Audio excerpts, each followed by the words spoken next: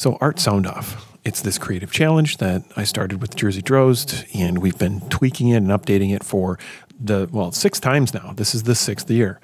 And so one of the things that we do to make it approachable for everyone, including us, is creating prompts.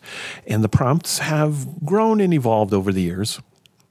This year I feel extra good about them because we really did a freshening of them and sort of shuffled them as far as asking about different things and maybe based on our guests and our estimation, what things might be challenging or taking a break or easier, harder, and then having that be sort of shuffled throughout the month to keep it interesting and fun and not just this really intense slog. I've gone off that path, right? Even though I'm one of the hosts in some ways, hey, why wouldn't I be doing the prompts as they are? Well, this is the 6th time of doing this creative challenge, and I would hope this for anyone participating is that even if it's your first time, finding the path for you that makes it relevant. Like that's the whole topic of a workshop that I created and published on both my Gumroad store and Skillshare, which is called Customizing Your Next Creative Challenge. And I really believe that, like making your creative challenge a tool for you, for your learning or your product development or whatever you are up to. And I'm doing just that, where and sometimes with a little bit of attention among where I want to actually do all the prompts too, because we freshened them up this year. And, but I've also got these other goals that there's just something about the nudge that the creative challenge helps me with, where it's saying, just go for it. Whatever you've been stuck, however you've been holding back and prioritizing different projects and all that, just give it a try. And this is your time to, somehow get over those frictions and whatnot.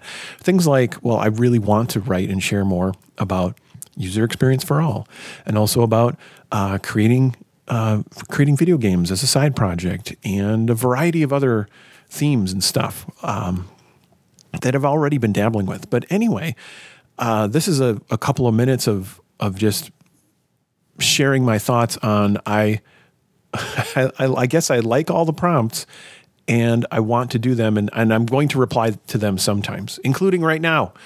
And without further delay, what have I been playing? So, video games is a big pursuit for me, for a lifetime pursuit since I was 5 years old, I think, when the Atari 2600 came out, and that was a big event. There were already game systems available, and consoles you can connect to your television to play different kinds of things. But I think the Odyssey beat Atari to market, but I didn't know anyone who had that thing. I mean, I would see it in the catalogs around the holidays, and sure, I mean, all the goofy, oddball, Bally this, Odyssey that things. Sure, you can connect it to a television and play stuff. I'm sold. I don't need to know anymore. But it's those weren't that common from where I lived and where I was growing up. But the Atari was another matter. That thing spread like wildfire, and I think in its lifetime it sold like 30 million units or something like that, which is kind of wild. And they alone created this boom and bust in the market because they weren't good custodians. A lot of folks who create platforms don't tend to think about, how do I sustain this platform? And that's frustrating to me. And because, being an enthusiast and honestly, I'm a bit of an entrepreneur too. I think making money's great, and build the things you believe in and find your audience and sell them and whatnot. But exploiting them to the point of causing the market to crash, that's a bummer. And I know that's overly broad brush, armchair historian stuff, what have you. But I lived through it, so that's my impression. Although I was a kid, and I'm still a kid at heart who loves to play games, and I still love a lot of the classics. I do not connect my Atari or my ColecoVision to my televisions very often, but once in a while I do.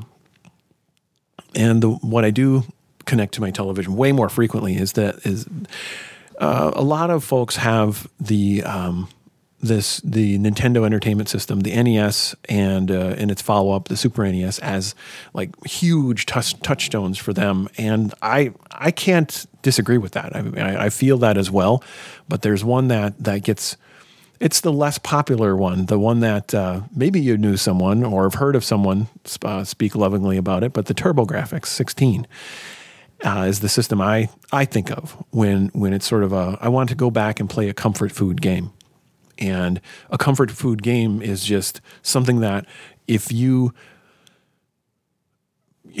whatever, double click the app, get your hands into the keyboard or whatever you have a setting and a circumstance that probably transports you. If you're an enthusiast about gaming and the transporting feeling is to be brought into a world making choices that are exciting and fascinating and mostly joyful. At least that's my thing. Like when I play games, I like challenge, but I don't like to feel like I totally suck for huge lengths of time.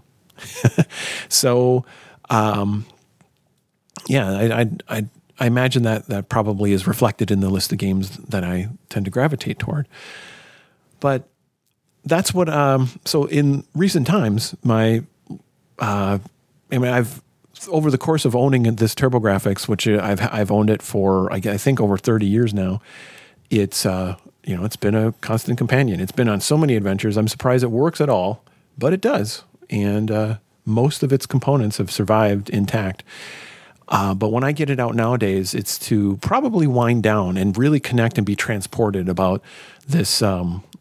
Just to hear those sounds and feel that controller, and get in touch with powerful prior experiences and have a new experience with that and go on a new adventure that has that familiarity. Because the games, I mean, it's not like I've mastered them to the point of I don't relate or connect or need to focus or I don't feel excitement or like nothing's at stake. I am still in it. And the two games I pop in most frequently on the TurboGrafx 16 are, Bomberman 93. And then I like to play typically a battle, but once in a while I play the regular game. And the regular games, the gist of it in Bomberman, it's a simple two-dimensional maze game. You're looking top down, and there are permanent obstacles and then obstacles that are removable, and they're removable by using these little bombs your character can set down.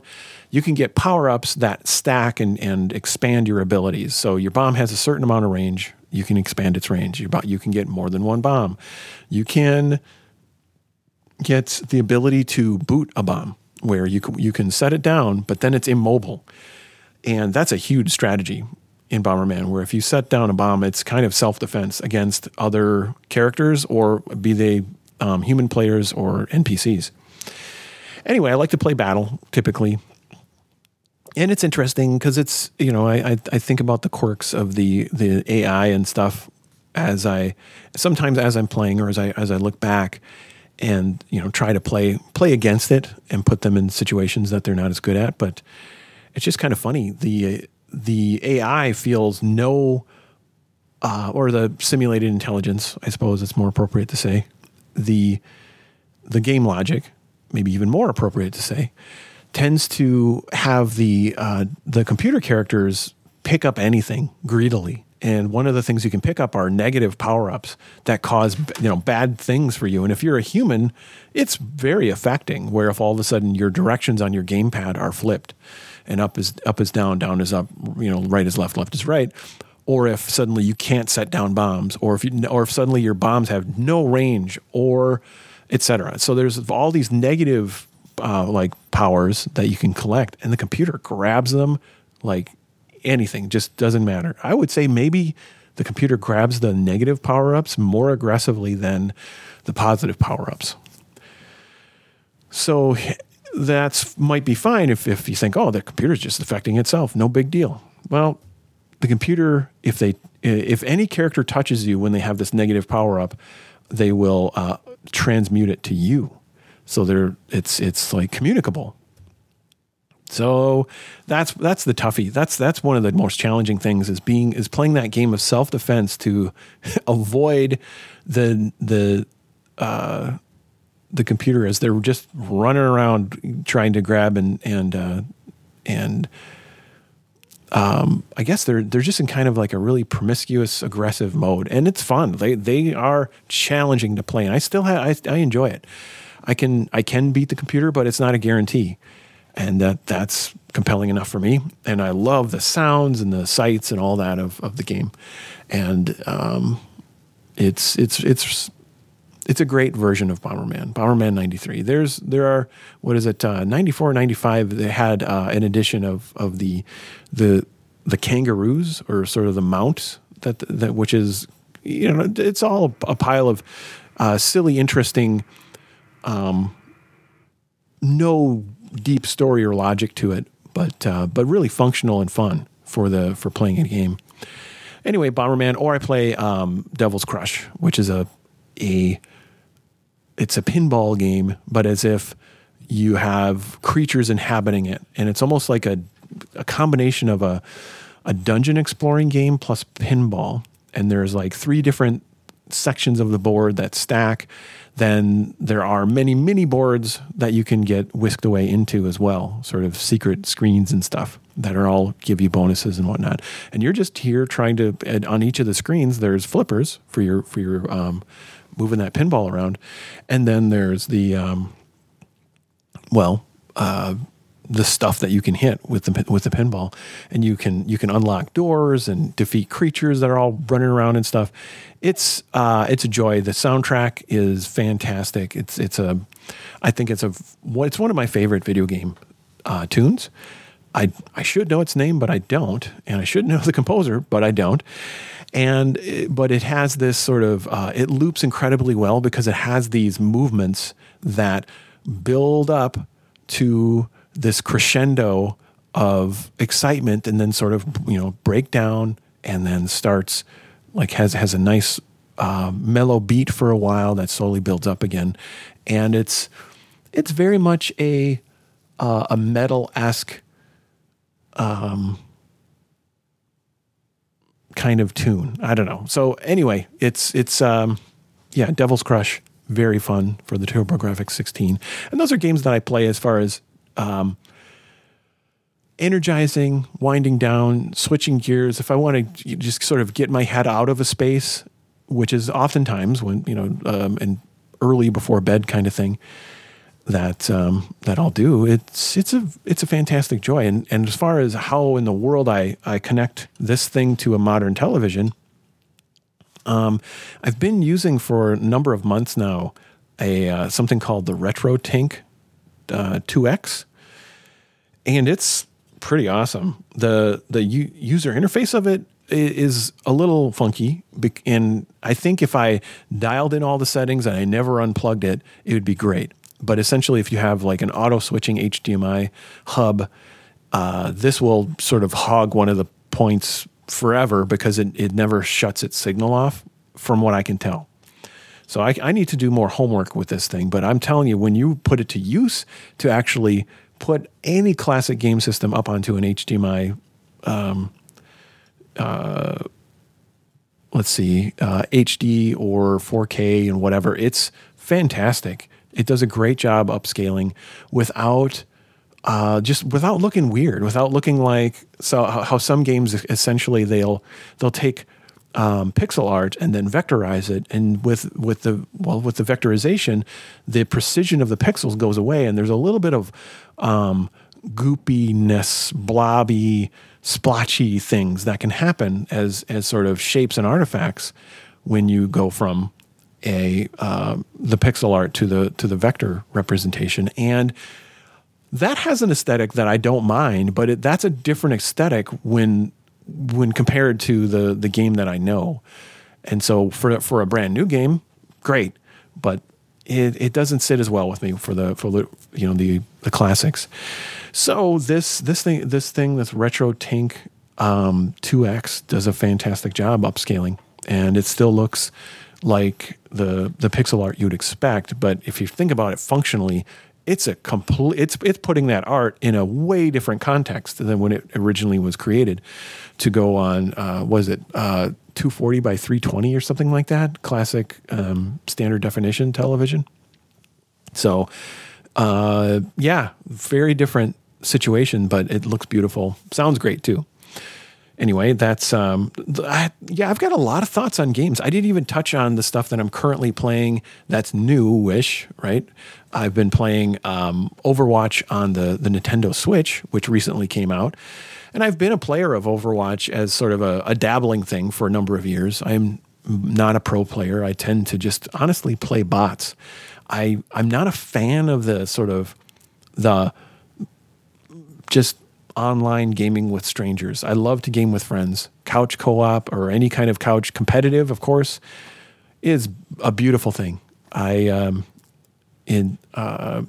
number of years ago, I'd host a regular every month video game party. And one of the things I enjoyed a lot was actually having two Xbox 360s on two screens side by side to play 4 players of Left 4 Dead.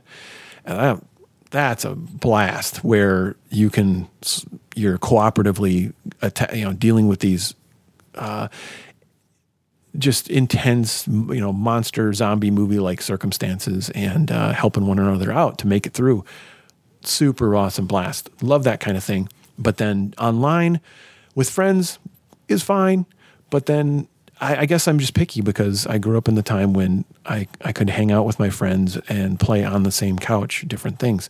And even calling back to the TurboGrafx and Bomberman, that's certainly one of the games that cemented this kind of experience and feeling for me where, you plug in the Turbo Tap into the front of the TurboGrafx and now you can have 5 controllers and 5 people playing the same thing.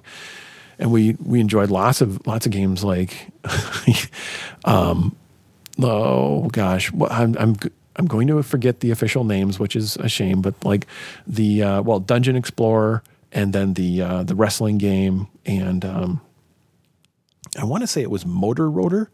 That was a weird racing one, but it had its own funny strategy that you would end up figuring out as you lagged behind the pack, and then you would be falling off the screen, but then you're 5 players playing live at the same time with a game system that has one screen. It doesn't sort of show you your own point of view. So instead of figuring out another way, you just sort of get lobbed or teleported back into the pack somehow. And that was it's almost like a rubber banding situation in like Mario Kart, but it's just in your face. So instead of so Mario Kart I really believe that the system and logic of Mario Kart rewards perseverance. And so if things go poorly for you, but you keep at it, I think you'll get really good power-ups. And that seems to be what happens in that game. Where I guess in a way this is a pretty rudimentary way to deal with that in Motor Rotor. Anyway, not as fun of a game, but fun with friends.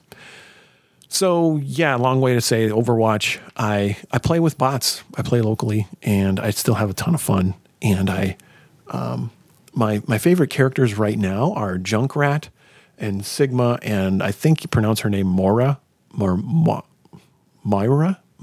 I don't know. Yeah, I mean, so Junkrat is one of the offensive characters that has been around since the beginning of the game, and I like indirect damage. I like to be able to bounce ammo off of walls and stuff, and this is ever since the Unreal Tournament 2004. I think had a weapon that would just sort of lob these explosive can-like things. And you could just bounce them off the walls and whatever, and the fact that they could land near your opponents, I could.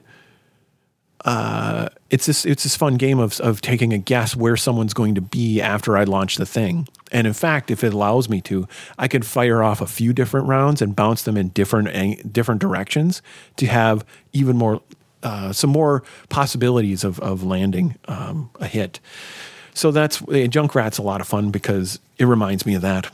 And Junkrat has the really cool ultra power and all that, to turning in, sending that remote tire out that can cause a big explosion and all that. Junkrat's a lot of fun.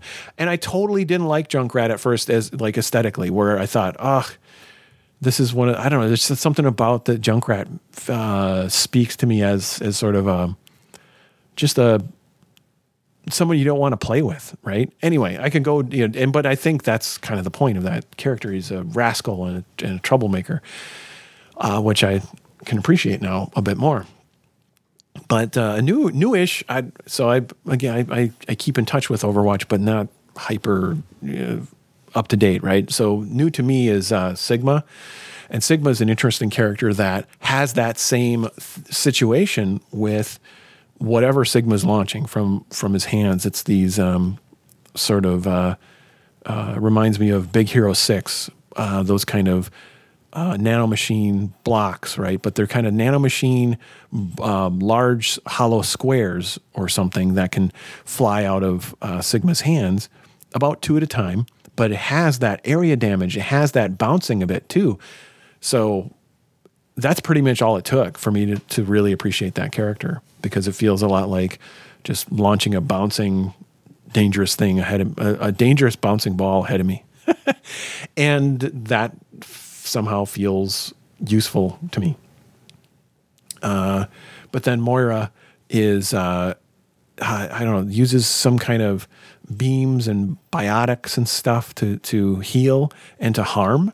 And so, Sigma is a tank, Junkrat is a damaging battler, and then Moira is a healer. And previously I'd play Mercy as a healer, and I like, Mercy's different approach to sort of supporting and buffing other characters. But then and Moira's sort of small self-defense weapon is fine. Not Moira, Mercy's self-defense weapon is fine.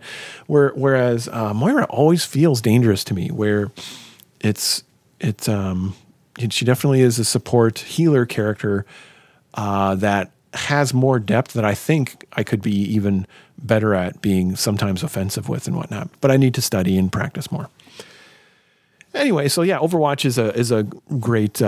It's a really well done arena shooter game, and it's the Switch version of it has, as you would expect, not as much sort of glowy fanciness, shadows, and rendering that looks a little more photorealistic, kind of like like a Big Hero 6, kind of like being rendered live, where you've got a somewhat photorealistic cartoon going on in front of you with lots of impressive effects. And it's toned down on the Switch, but it still plays great, and I enjoy it. So I think that's where I'll stop. I've got lots of other gaming updates. It's been so long since I've talked about this stuff. I've got more to share. Got to say that shout out to Patrick Greenwell, who last year I interviewed on the Polytechnicast, and we just kind of walked around. Actually, we walked around the Mall of America talking about games we were playing for, I forget, was it games for playing we were winding down or something like that? But it was, that was a lot of fun, and I would like to do that kind of chat soon. So I don't know, maybe it's time to do more interviews and discussion about games. I know the world is just lacking this content, right? But anyway, it'd be fun to do that again, regardless of how common it is. So that's what I have for you. It's a bit of a replying to an Art Soundoff prompt. And that's what I'm playing.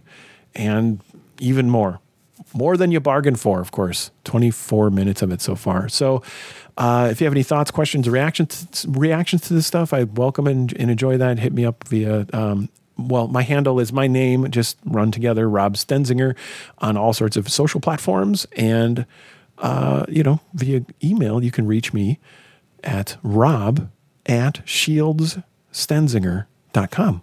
Thank you very much for listening.